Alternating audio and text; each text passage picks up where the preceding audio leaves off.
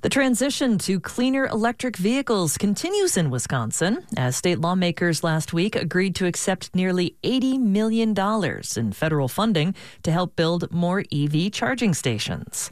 During the transition, be it fast or slow, car companies are also being urged to reduce climate change emissions while making vehicles by using what's called green steel. WUWM's Chuck Kornbach prepared this report. Joe Dubanowitz sits in his 2017 Chevy Volt EV. The alarm is dinging because the driver's side door is open. The Kenosha resident closes the door and, with the noiseless engine on, talks about the lack of carbon pollutants coming out of his EV. Dubanowitz says he'd also like to see vehicle manufacturing become cleaner. Better to have it cleaned up by the manufacturers rather than exposing the nearby community to air pollution. Since Wisconsin does not mass produce any cars, we went to where automaking is still a huge deal, metropolitan Detroit, to hear more from people who live near auto plants or the steel-making industry. Steel makes up more than half the weight of a typical car. Here in the Detroit suburb of Dearborn, activists say there are prominent examples of the health problems that can arise when big industrial plants are too close to neighborhoods. Standing outside a school and community center complex just down the street from a Ford auto plant and a Cleveland Cliffs steel facility, Samra Lukman describes what she believes is the toll on people. Down the street, a 20-year-old died of breast cancer. To the right of me, kidney cancer. Just last year, another young man died of brain cancer. So we have a cancer cluster. I know it. I'm seeing my family, my neighbors impacted and dying. Lukman says a 2015 cleanup agreement between the federal government and the steelmaker hasn't done enough. The U.S. EPA and Justice Department recently announced a proposed modification to resolve Clean Air Act violations at the Dearborn plant. Cleveland Cliffs would spend more than $100 million to curtail emissions.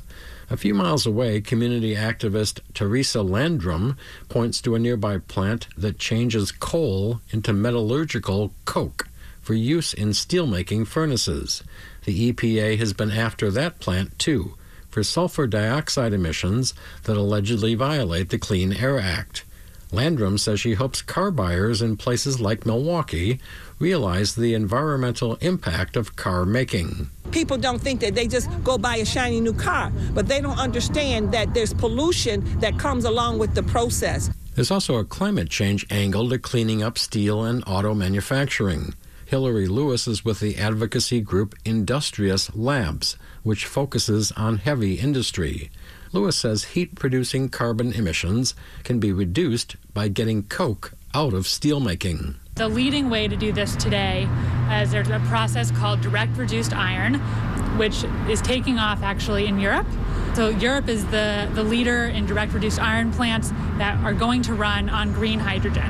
And green hydrogen is a fuel that is made from renewable energy resources like wind and solar. Steelmakers like Cleveland Cliffs contend they're not ignoring cleaner steel, saying that a process at a newer direct reduction plant in Toledo contributes to the company's greenhouse gas reduction initiative.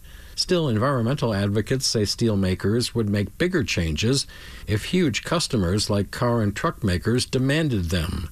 That's starting to happen. Last week, Heather Krajewski of Volvo North America told a webinar that company supply chain buyers are stepping up their scrutiny of items connected to a lot of the greenhouse gas carbon dioxide. We use a tool called CO2 AI, so every buyer in the organization actually can map out their portfolio for parts that they buy and look at their life cycle analysis. It's expected to take a while for wider car manufacturer demand for green steel. But with 88 million new auto sales forecast worldwide this year, there would seem to be the chance for big environmental gains in car manufacturing, the same way customer states like Wisconsin are hoping to reduce tailpipe emissions through more electric or gas-electric hybrid vehicles. Chuck Kornbach, 89.7 WUWM, Milwaukee's NPR.